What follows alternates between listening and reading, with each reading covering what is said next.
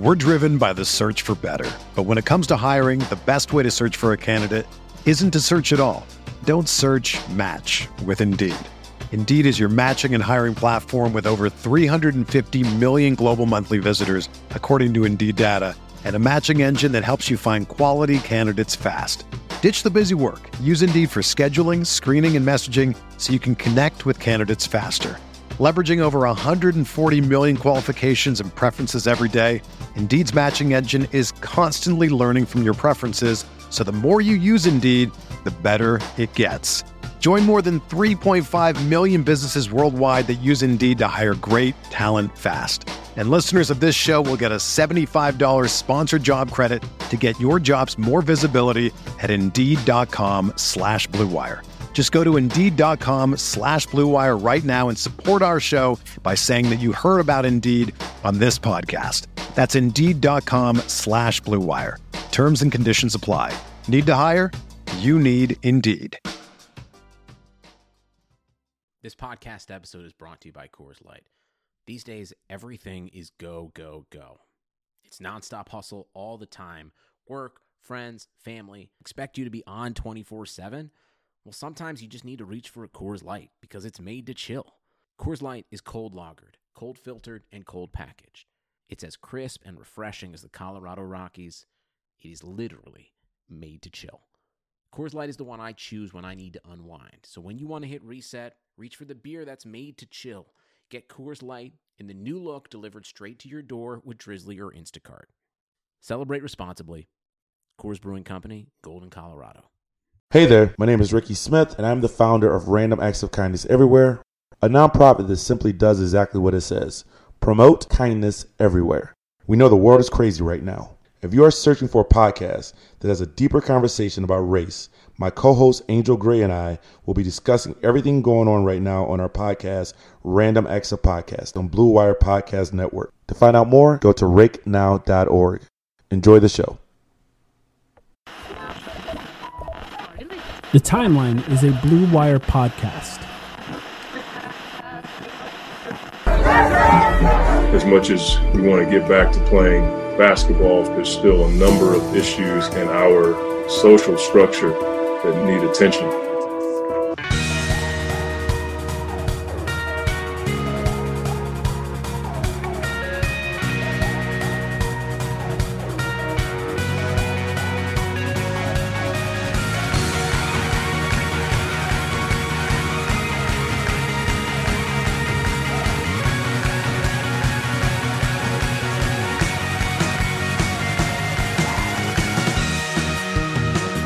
Welcome to the Timeline, a Phoenix Suns podcast, a Phoenix Suns practice facility podcast, I think is what we are now. My name is Mike. I'm here, as always, with Sam. Sam, how are you doing? I am doing very well. Thanks for asking, Mike. Excited to talk to our guest today, who I technically already spoke to today because I recorded a podcast with him about 12 hours ago. And that is, well, you can do the introducing. You are the host, after all. Should we just run that podcast in the middle of this podcast? Yeah, we're joined today by host of the Locked On Suns podcast, writer at Forbes, New Times, Bright Side of the Sun, a whole bunch of other places. Brendan Clean. Brendan, how are you doing? I am doing really well. It's actually, I always enjoy talking to Sam, so it's fun. And you, Mike, but you know, we did invite Sam this morning, so I gotta give him credit. He did come on our show. I appreciate that. It's fun to have some Suns stuff to talk about. It's fun to like get in the rhythm of chatting with other Suns fans for the first time in a while and trying to remember like how many points per game this player averaged, all this stuff that I just had on the back of my hand, like the back of my hand for a while. And it feels like I don't even know. It feels like another galaxy to go back to paying attention to the NBA, but also I guess an exciting galaxy. I don't know, but I'm doing well. Yeah, I go back and forth from thinking it's really important and thinking it's not important at all. As with everything, yeah. Exactly. Sometimes I'm reading stats and I'm like, what am I doing right now? I spent about an hour and a half watching really bad Obi Toppin defense highlights today. I haven't been able to do the draft stuff. I love the draft. God. I just like, every time I think about it, I'm like, that sounds like the biggest waste of time, but I don't even know why, because like I do it for a living and I like it, and it's it's something I should pay attention to, and I can't even like muster up the energy or the excitement to just like pull up a game. Like just watch one game of a player. I can't do it. Yeah, I appreciate that you enjoy it because I don't. I don't enjoy it at all, Brendan. So credit to you. I have not found the strength to do that yet, but I do think it's funny. Like basically, this past week was the first time since the return was announced that we've had light at the end of the tunnel. Like the NBA is confirmed to be coming back.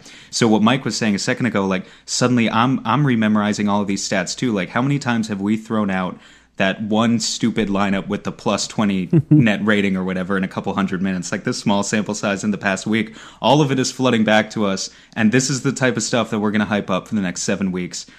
Ultimately with a strong chance that the Suns don't come so hot out of the gate once they do have 8 games to play, but we'll see. Who is going to come hot out of the gate? I wonder. That's actually an interesting concept. Nikola Jokic.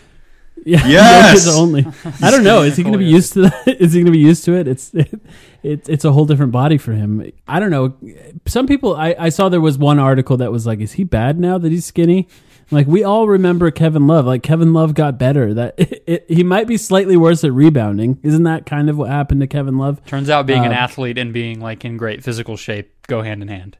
It usually works. Somebody tell Dario Saric that. I'm so surprised this came up so early, actually, because in our hastily created outline, Mike wrote down a bullet point that says, important, Jokic is skinny, parentheses, discuss for 40 minutes. Because it's just like, that's where we're at in the NBA news cycle. The NBA news of the day. Yes, it was the NBA news of the day. Nikola Jokic drops 50 pounds. Really, and the bomber jacket, too. Really pulling off the new style.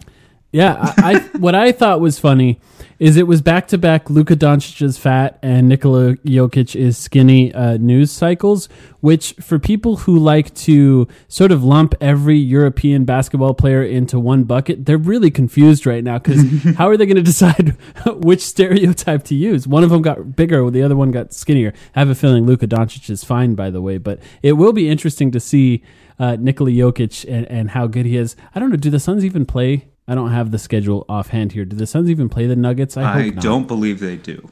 I don't think they do either. So at least we don't have to see that because Jokic kind of works the Suns every time they play.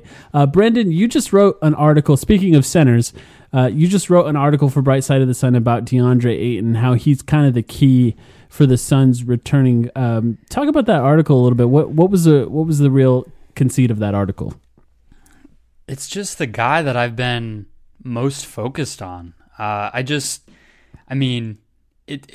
every time I go on a rant about DeAndre Ayton, and I do it often on our show, I think anyone as a Suns fan, like this guy has been such a lightning rod for 2 years now, and it feels kind of weird to think that it's around 2 years ago this time that they drafted him, and everything is riding on his development. We sort of already know what Devin Booker is. We know what his work ethic is. We can expect him to continue to get better. There's no ceiling on the guy, but like that's a known commodity. You have an all-star on your team. What you don't know is what this number 1 overall pick is going to be, and particularly with the circumstances this guy's gone through, some by his own doing, some not, it's an even more uncertain situation for him. I was harping, he barely cleared 100 games, but I was harping on how few games he had played up until the shutdown. He was due to maybe not even get to 100 by the end of his second season, depending on what the injuries were like with his ankle in year 2 here. So every time that I heard the Suns get referenced as maybe being part of this Orlando restart, I just kept thinking about DeAndre Ayton and all that he still has to prove. And all of that only got exacerbated because it's looking now like, whatever the off season is like next year, it's we're about a year away from the Suns having the opportunity to extend DeAndre Ayton. Right. It's really, really important that he take this seriously and that he is put into a position to succeed, and that he is, I guess that you just get another look at him. He's just, normally guys would be going into year 3 with pretty normal circumstances, which these aren't, and going on 200 games played. He's at 101, and pretty bizarre second season now when you include the shutdown. So I just think of all the different stuff, all of it comes back to DeAndre Ayton for me. What is he going to do? How's he going to play?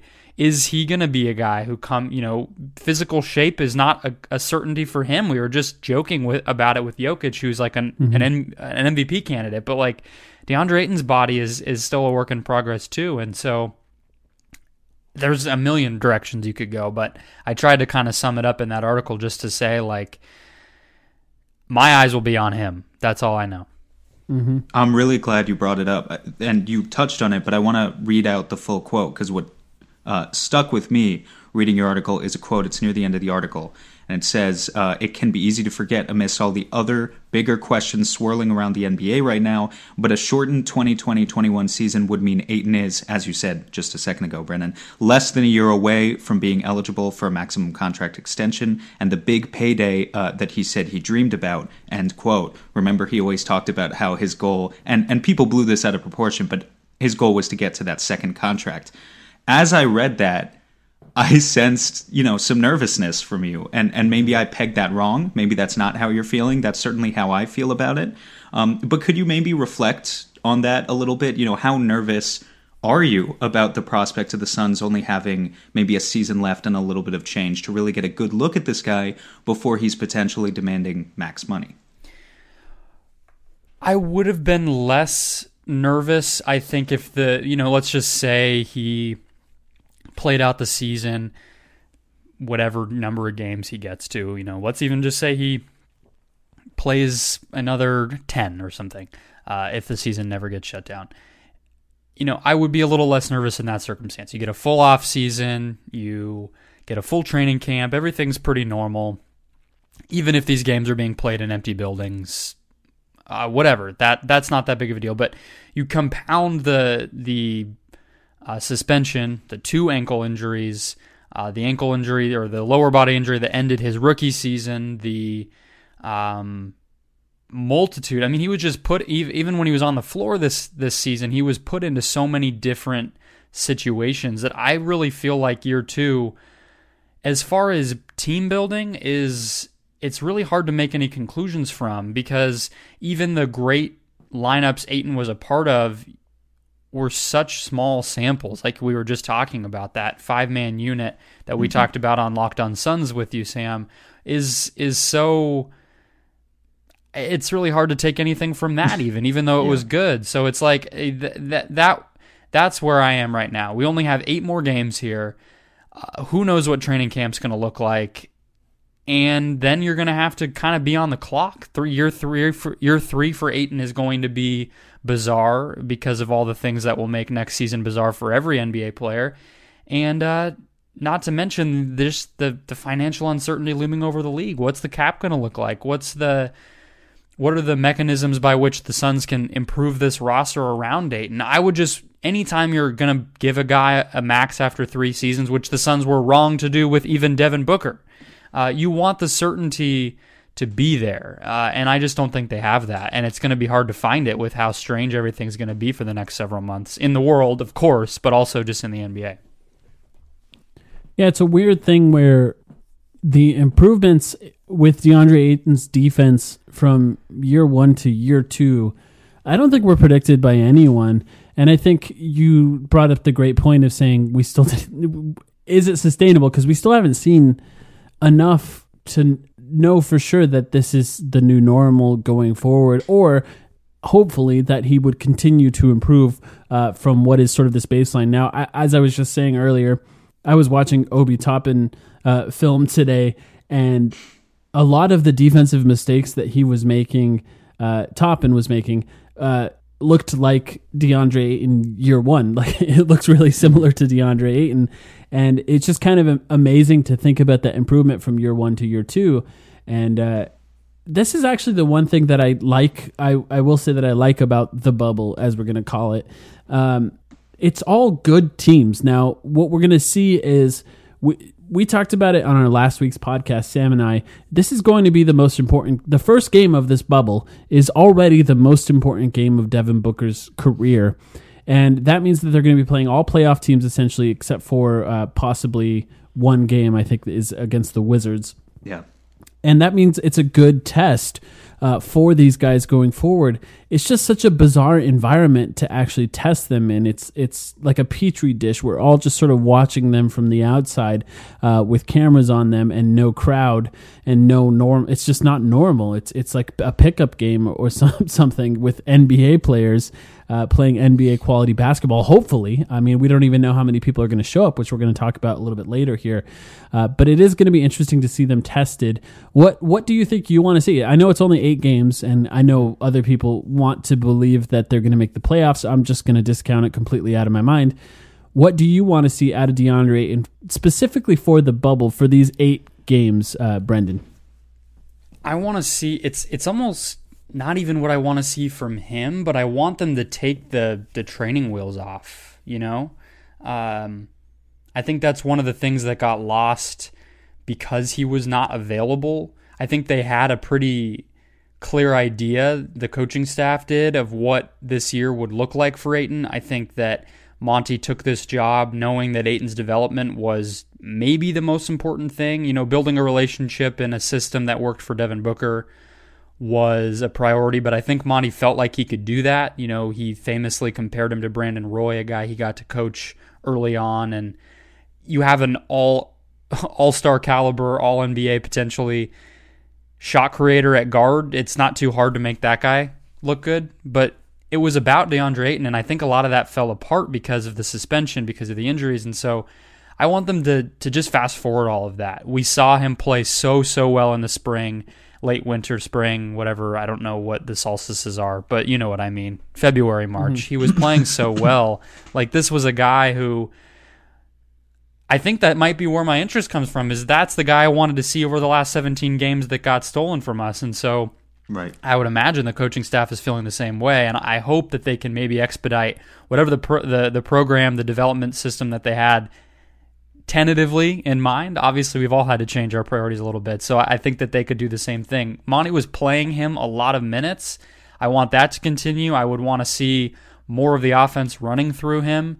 I think we need less of the complicated sets that Monty maybe favors, and more like let's get some Booker Ayton pick and roll going. Let's get some Ayton at the elbow. We've seen him post up plenty, but like put him in a position where he has to go to the basket. Put him in a position where he has to create a shot for himself, demand that he gets good shots.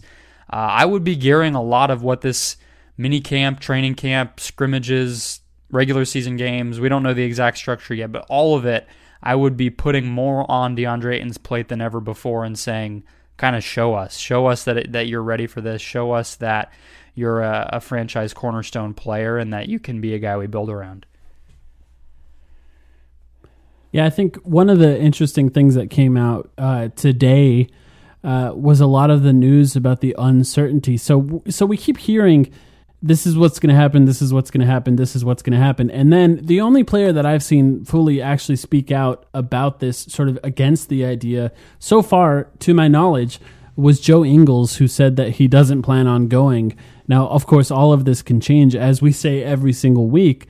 But now there was some actual reporting done that says that some players are unsure of whether or not they want to attend. And I think there's 2 reasons that were reported. The main reason that I think that was reported was they were just unsure about the ability or the inability to leave for as long of a time as it may be for a lot of the teams that are there. Less time, for, of course, for the teams that don't make the playoffs, and a long time for the teams that make it all the way to the finals.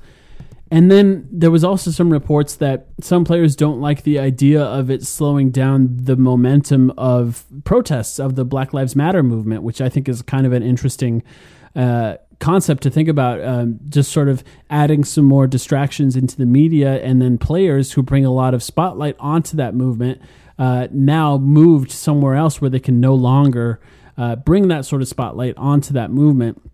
Something that was reported is the timeframes that teams would be required to be there.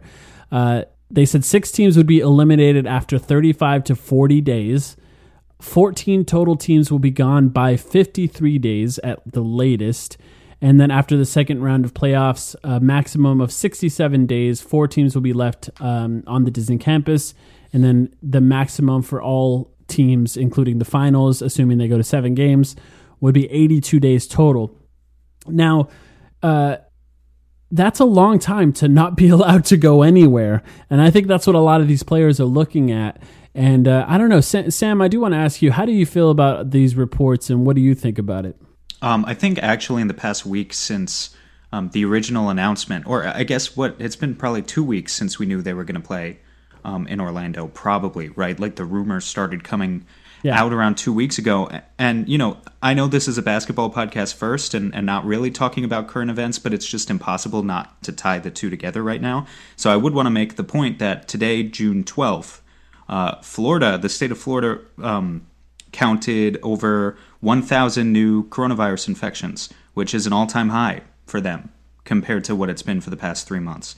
I think anyone who looks at what's going on in Florida right now and sees things like the positive test rate for COVID increasing day by day and assumes that the virus is on its way out and will be on its way out by the time the NBA kind of touches down there and starts to play the tournament, those people would sort of be kidding themselves.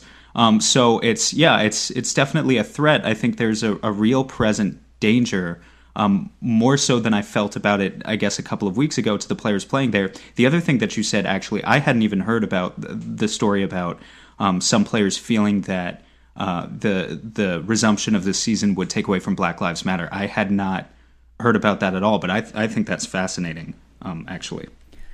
Yeah. So, Brendan, what do you think? So, not to drop a name, but it was a really cool opportunity over at Uproxx. I got to interview Woj, and mostly about what he's doing with the Boys and Girls Club, which is all really cool. You should watch some of the videos he's been doing with athletes, media people. Brendan, is this going to be an inside scoop? No, it is not. It is not. But it was interesting perspective because I wanted to ask him, I really asked him, how is he trying to stay mindful of covering this moment, understanding the league and the people that he covers and their involvement in this movement around the country. And he was telling me that, from his conversations, a lot of the guys that he's talked to across the NBA is that they think they can have a bigger impact on the floor. And I think that's been reiterated by a lot of people. That's by no means a monolithic feeling on the part of every single person in the entire NBA. And we've already heard plenty of people feel differently, but I tend to agree with that on the whole, these guys being on the floor is going to give them a megaphone that they just can't get. I really thought what Jaylen Brown did or what Malcolm Brogdon did, or go on down the list of these guys who have participated in the protests. Even Juan Toscano from the Warriors, who's a G Leaguer, was leading marches in the Bay Area. But that's all just going to be magnified if they're on the floor. So it's not my place. I'm not an organizer of this stuff to tell them that, but I just think that's just going to happen. The league has always been open to that stuff. It's going to be an awesome platform for them to speak out. I tend to think that stuff probably gets sorted out, especially because who even knows where we are socially as a country in a month, which I think is when they would be, I think that's when they would be landing in Orlando, not to mention 6 weeks from now when they're finally playing games. So I would imagine those concerns get quelled a little bit, but the health stuff and the isolation stuff I think is really important. I've heard that in players that I've interviewed recently on the WNBA side and the NBA side, and Malcolm Brogdon talked about it on JJ Redick's podcast today. Carmelo Anthony spoke out in an interview with Ernie Johnson saying, I haven't basically been convinced yet, and that's Carmelo Anthony, who's very close with the leadership of the NBA on the players' side, and his word still matters even if he's a little washed. So I don't think it's set in stone at all. Woj reported there's 40 or 50 players getting on calls lately to talk about their concerns, and Joe Ingles was outspoken early from a health standpoint, but there's just been so many more things that have come up along the way now that I think are causing people to pause. And I think that there's a lot of players who probably just don't even feel like it's worth it. Bradley Beal, I think, was one of the guys who was if we don't have a chance to legitimately be involved in the playoffs, I don't really want to play. And I don't know if anyone's felt differently than that even. So yeah, it's going to be on the NBA to convince them that it's worth it and make the accommodations to make it worth it. Well, to that point, I'm surprised that we haven't had a Phoenix Sun kind of come out against it yet. I don't we know haven't if heard that's from any Suns players at all. I think all we heard is Mikal Bridges wants to get out there, and Frank Kaminsky. I think we heard from Javon those two. Carter said something too. That makes sense that Javon Carter would want to play no matter what. I will give him credit for that. Yeah. But, behind the scenes, what are these guys really thinking? I wouldn't be surprised if 3/4 of the Phoenix Suns roster is thinking, what's the point? So maybe we're the ones who are kidding ourselves if we don't think that's going to reflect in their play. I don't know. But we have no way of knowing that, really. Do you think that Devin Booker's going to take Kendall Jenner with him? They can take... I think they can You have to make the playoffs to get your family to be able to come. So maybe that's extra pressure motivation for him. Yeah, no visitors allowed for is no it 7 playoffs, weeks? no Kendall. Yeah, no playoffs, no Kendall. No exactly. playoffs, no Kendall. Truly the highest stakes in Devin's career. I am actually really interested though in Booker's thoughts on. I mean, everything. He hasn't even posted on social media in weeks. The guy has been radio silent. Yeah, just links to a Call of Duty stream. That's really all I ever see from him now. And he doesn't seem to be talking to any media. He hasn't taken part of any of those Suns sponsored Zoom calls either.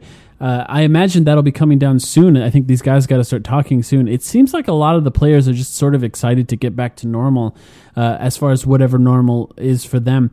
There's an argument to be made that they could potentially have the safest possible workplace that there is, as people are going to be tested, essentially every single day.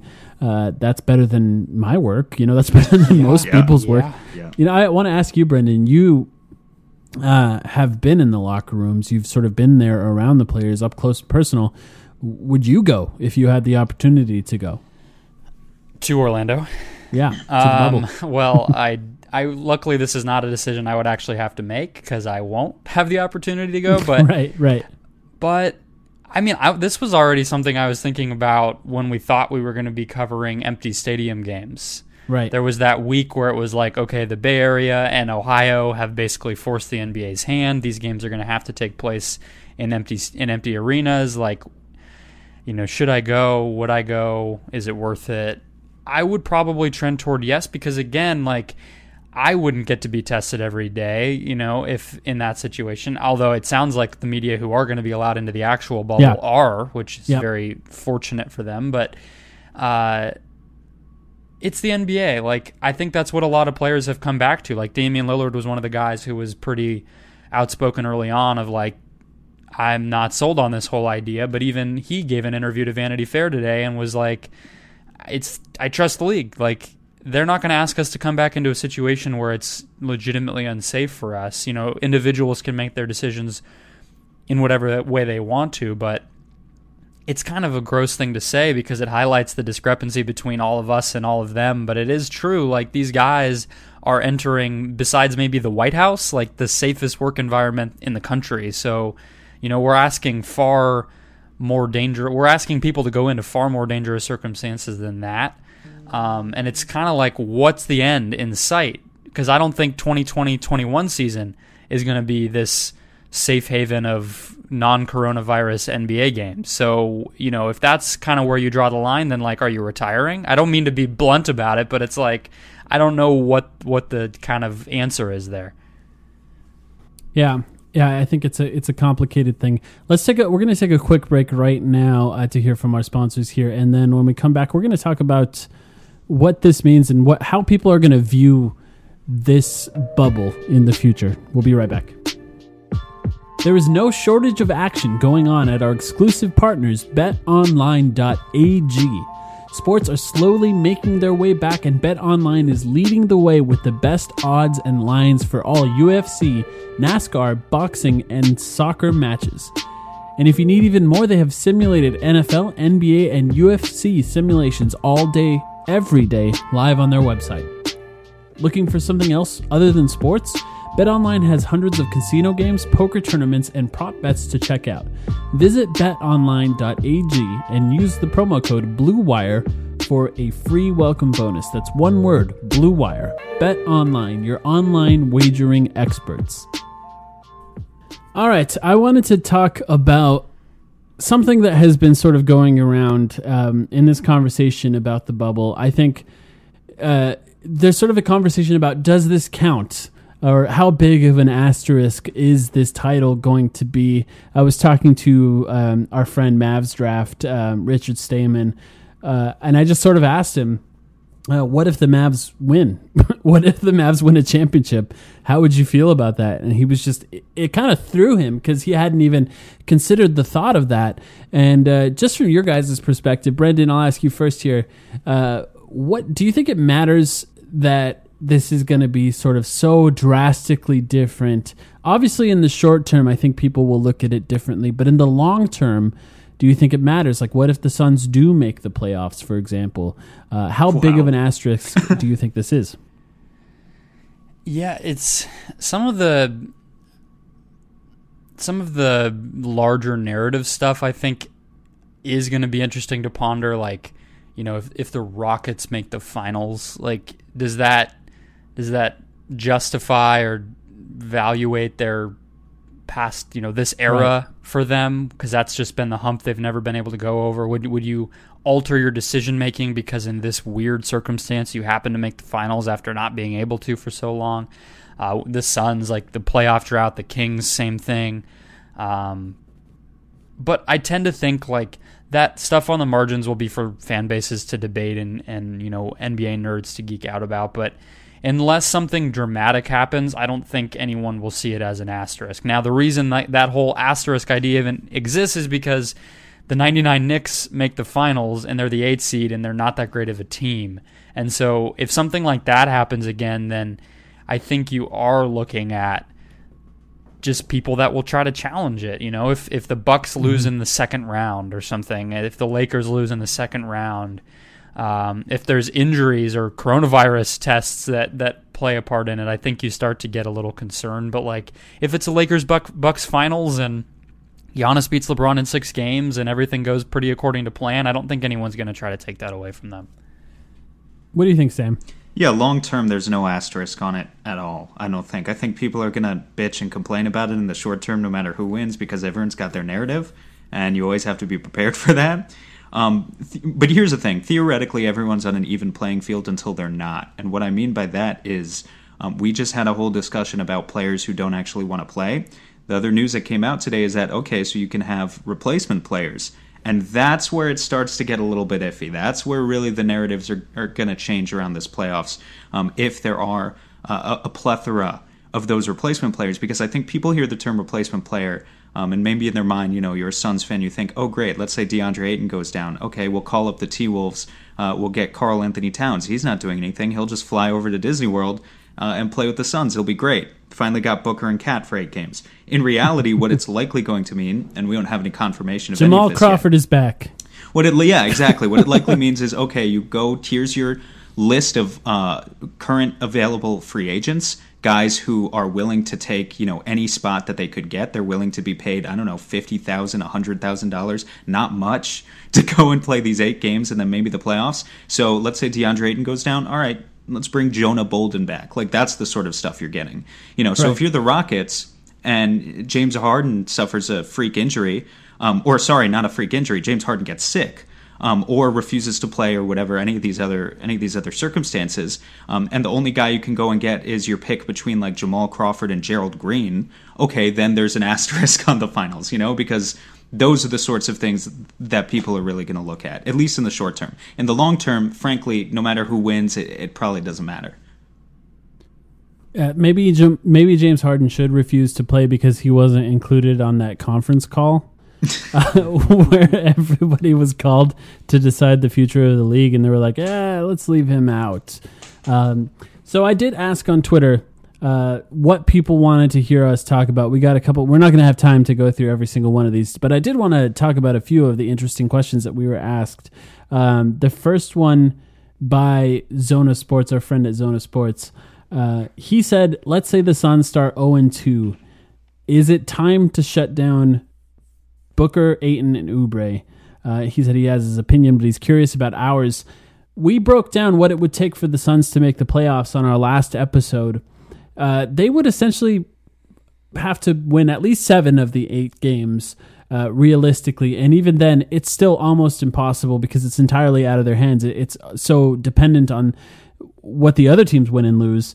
So an 0-2 start would essentially be the end of their playoff hopes for all intents and purposes. Brendan, what do you think? Do you think that they would shut down, or even more importantly, do you think they should shut down Devin Booker, DeAndre Ayton, Kelly Oubre, assuming they do start 0-2?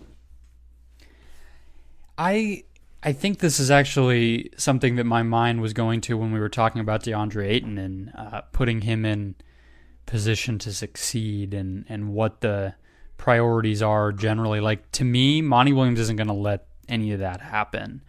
I just think, as crazy as things have gotten since October when this guy first laid out his vision for coaching this team and how every day was going to be, a stepping stone in instilling a professional culture here. We saw that, I think, even though they were a very inconsistent team, his steadiness was there. I don't think he is going to allow this, no matter how crazy it is, no matter how bad of a start they get off to get derailed. I think he's going to have a program, a vision for what this this month-long stint in Orlando is going to look like, and he's not going to veer from that, and I think that's why I tend to think just in general that they're going to operate a little bit more patiently than I think a lot of other people do. I know Sam's been referring to it as elimination games every single time. Obviously, it is that. If they don't win them all or close to it, they're out, but I think that this is more of an opportunity that you're playing 8 games that 8 other teams in the NBA aren't getting to play, and how do you want to operate from there? So I don't think an 0-2 start or 2-0 start would really change that. Sam, what do you think? Yeah, I think Brendan's right in a lot of respects. If we're talking about what Monty probably wants to do, Monty is a big culture guy, and as a big culture guy, he's going to want positive momentum going into the offseason, assuming that you kind of accept the idea that the best 6 or 7 players on this roster are actually your core going forward. Now, what I personally do, I wouldn't completely shut them down, but as Brendan referred to, I do consider these elimination games. So I think you start out in game 1 with an 8-man rotation. Ricky Rubio, Devin Booker, guys like that, DeAndre Ayton are going to have to play heavy minutes, maybe 36, 38, even 40 minutes per game, especially in that backcourt without having any depth. If you actually want a chance at the playoffs, I think that's where you have to start. And then let's say they go 0-2, like Brandon, Zona Sports said. Then I think at that point you scale it back a little bit. You say, okay, Ricky's going to play 28 minutes tonight. Devin's going to play 28 minutes, something like that. We're going to scale it back. We're going to reduce fatigue, but they're still going to play. You still want to toy with those lineups.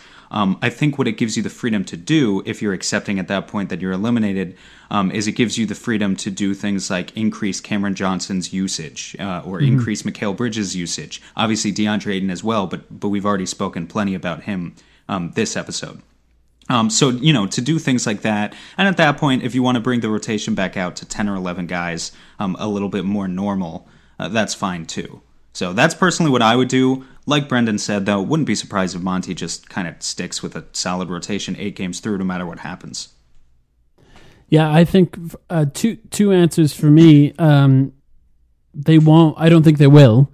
Will they do that? No. I just think you're right. I don't really have much to add to what you guys said. I think it's more of a culture thing than anything else. They don't want to be complacent with losing, and I think you have to sort of set an example with your star players as much as you possibly can. But I also kind of don't think that they should. If they're already going to be there and they're not allowed to leave, like we're assuming that they're not injured and they are already going to be there, why not play? Why not put them in and maybe reduce their minutes, shorten the lengthen the rotation a little bit, add some more guys in there and see what they got. Give Ty Jerome some more time and see if he can do anything with it. That kind of thing is not quite the same as shutting him down, but maybe it's a little safer as far as not risking any sort of major injury, because that's the main thing you don't want, and that's the thing I think that's going to define a lot of what they're doing here. Will people get sick, and will anybody suffer a major injury? Because this is a weird start and stop to the season. Like, we had a few months off. It's essentially a whole new season now. It's like them going to the Olympics or something. It's not quite the same as just continuing the season after a short break. It's a long break. So, I do hope that they're safe with them that should be their main priority. We got another question, I think, from Cody James Hunt. We're on a first name basis with Cody at this point. He said, rank the Suns players by how you think their games will improve / regress when playing in front of no fans at all. Such a funnily worded question. Yeah, and I think it's a really good question. So I only really like I think the most obvious player that feeds off the fans the most, I know you guys already know where I'm going with this, is Kelly Oubre. Yeah. And it has to be Kelly Oubre. And you would imagine that it would affect his game the most, but it's impossible.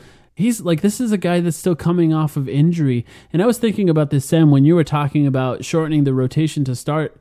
We don't know that they are going to be even capable of doing that. There's still a possibility that, assuming Kelly Oubre is back, maybe he's on a minutes restriction or incapable of playing well immediately when he comes back. Like, we don't know exactly what he's going to look like. But that's the first guy that came to mind. And I think the second guy for me that came to mind that is not going to be affected at all by there being no crowd is Jevon Carter. I just feel like Jevon Carter is Jevon Carter, regardless of the situation. If you put him in an LA Fitness or you put him on an NBA court, it's going to be the exact same guy. Of course, he's going to dominate a little bit more at an LA Fitness than on an NBA court, but I don't think he's going to be affected by any lack of fans. Sam, do you have any thoughts on there being no fans there?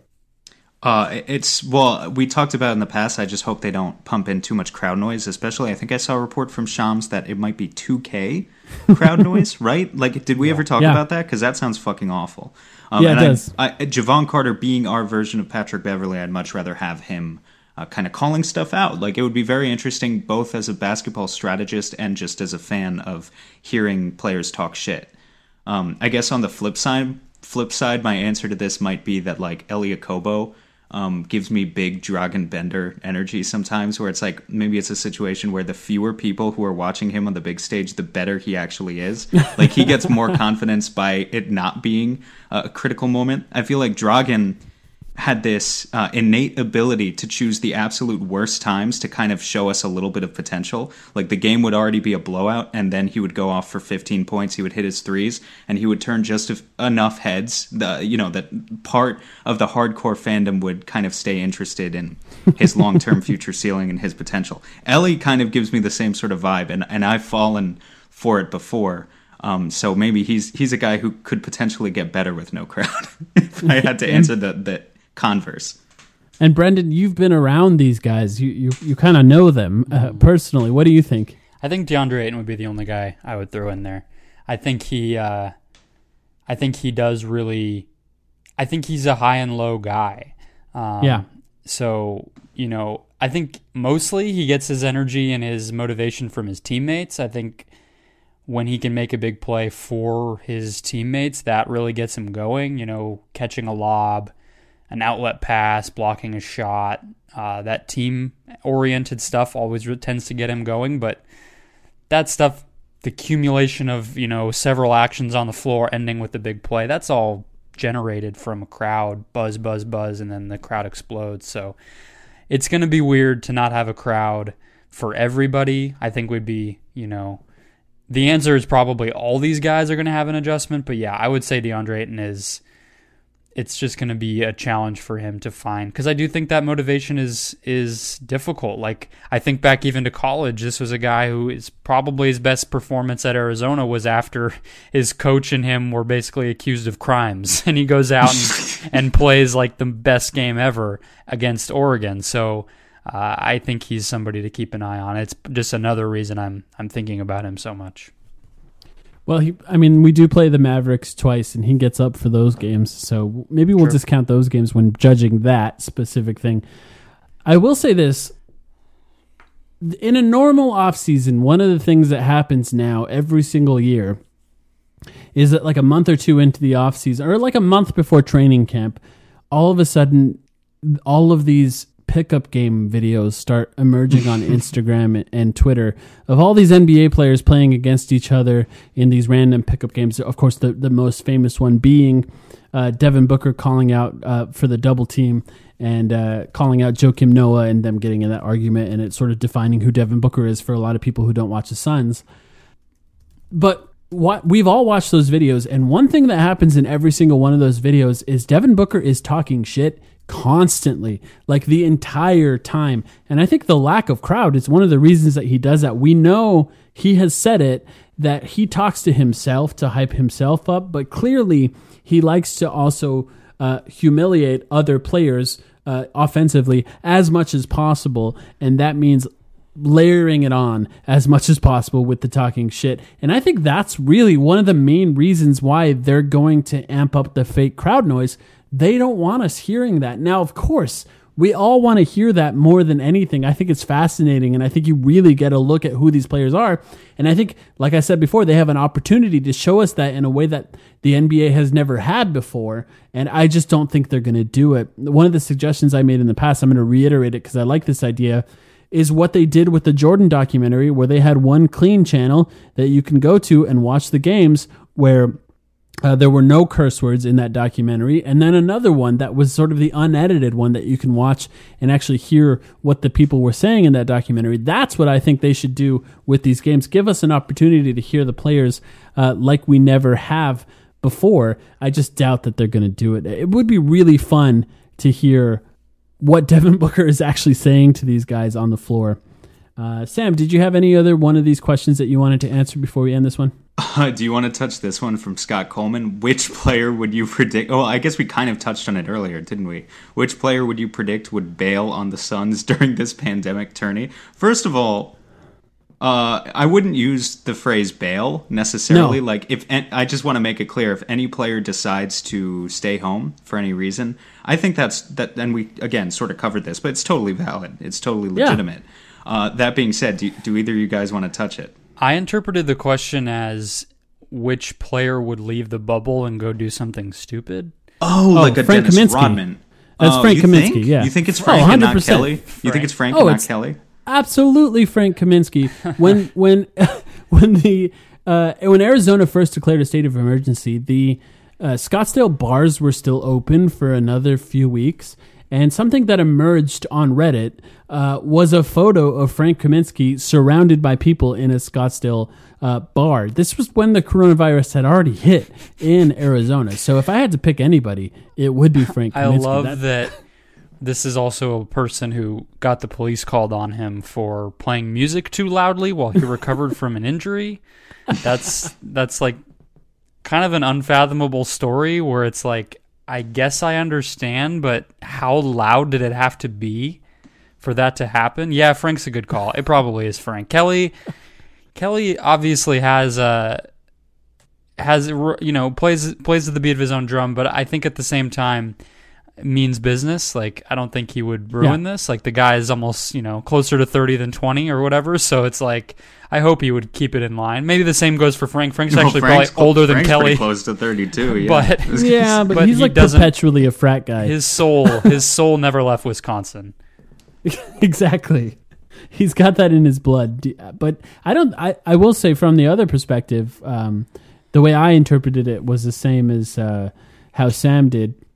Will any players not go? I really don't think so. I have a feeling the Suns are they're the 22nd team of the 22 teams, right? They're just kind of happy to be there. I think they're lucky to be there. The Wizards are. No, the Wizards. I guess that's true. Yeah, we're 21st. Come on, man. 21st of the 22 teams. They barely made the cut, right? It was either going to be 20 or it was going to be 22.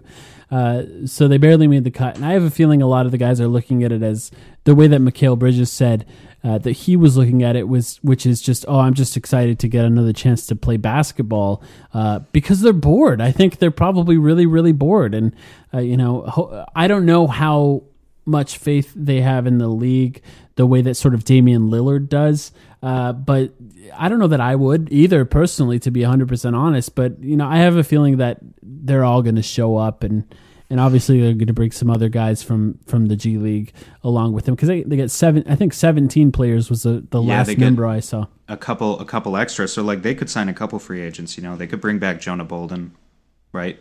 They could bring in Marshawn Brooks if they finally wanted him. I don't think he's signed to a team right now.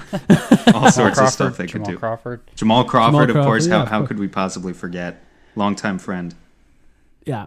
Maybe they should, because I'm not sure I don't know. Do the Suns have any older coaches? They don't really. No, they have they're a pretty lucky. young coaching staff. What's his name? I feel bad that I can't remember it off the top of my head. So this is exactly what I'm talking. I could have named you every assistant coach, and now I just can't even. The guy that Monty pulled from New Orleans, who was like a Nets scout for a while. Oh, yes. Oh, my God. I don't know why I can't think of the guy's name, but he's in his 60s or something. Well, now we all look stupid. Way to go, Oh, guys. Get Jamal Crawford on the bench to is it Randy Ayers? Yes, that's Yes. what it is. Yes, okay. He's pretty old. He was actually, he was like a head coach at one point, like 25 years ago in the NBA, so he's been around. But it's another can of worms, but to give my answer on the other who might not go, I do think I wouldn't leave the fact that Kelly said he said to me when I interviewed him about his clothing brand, he said to Cam Cox in an interview on the NBC affiliate here that he was unsure, and then the owner goes out to say that he's going to play. Yeah. I wouldn't stop keeping an eye on that, and that's interesting. I think that's something where I'm not saying Kelly's not going to go to Orlando. I think he'll go, because even if he's hurt, I think he would want to be there. But just broadly, that's something to think about, because that was a really weird series of events. Yeah, I completely agree. I think I've been talking about it on Twitter for a while here. There's been no official report that we actually don't know for sure that he's going to be there. No. And the team didn't announce the guy's surgery until they got the all clear. I think it was pretty clear that he was going to get second and third opinions. Exactly. I'm not reporting that, but that's just like reading between the lines. He was injured for a long time before they made anything official. And they still haven't released a press release that about his status. So it's weird. I think that this is just sort of continuing the tradition of players actually trying to take their health more into their own hands, a la Kawhi Leonard, for example, or Kevin Durant. Kevin Durant's been out longer than anyone else with his injury in the last 10, 15 years, I believe. I saw the reporting, and he's just saying, no, he's not going to play yet. And I think it's right for these players to want to do that. So if he does come back, I know that it's going to be his decision, and hopefully the right decision there. So, all right, Brendan, thank you so much for joining us. This has been a great conversation. We appreciate you finally coming on to our podcast. I know that some people were asking to hear us talk a little bit more about what we have dubbed the Valley Boys lineup. I do think it still needs a better name, if we can think of a better name. And I know Sam joined you on the Locked On podcast to talk about that lineup. So make sure to listen to that if you want to hear more conversation about that specific lineup. Is there anything else that you would like to plug, Brendan? No, too much random stuff.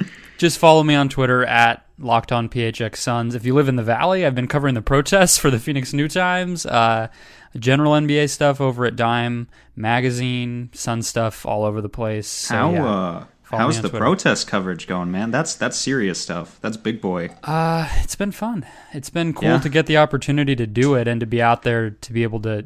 It's like I'm covering it for an outlet that didn't have anyone else to do it. So it's like if I'm not out there, then the message isn't getting out. So they've been awesome. Like, I credit to Phoenix doing it the right way. Like, not that there's a right way and a wrong way, but they've had a message and an organization and everything from the start, and they've stuck to it, and they've organized these things around like specific meetings and all that stuff. So. That's been really fun. But yeah, I'm on Twitter at BrendanClean14. You can find everything there. Yeah, definitely follow Brendan. We appreciate you coming on. Hopefully we'll have enough to talk about in another episode next week. We will see. Yeah, we never know anymore, but thank you everyone for listening.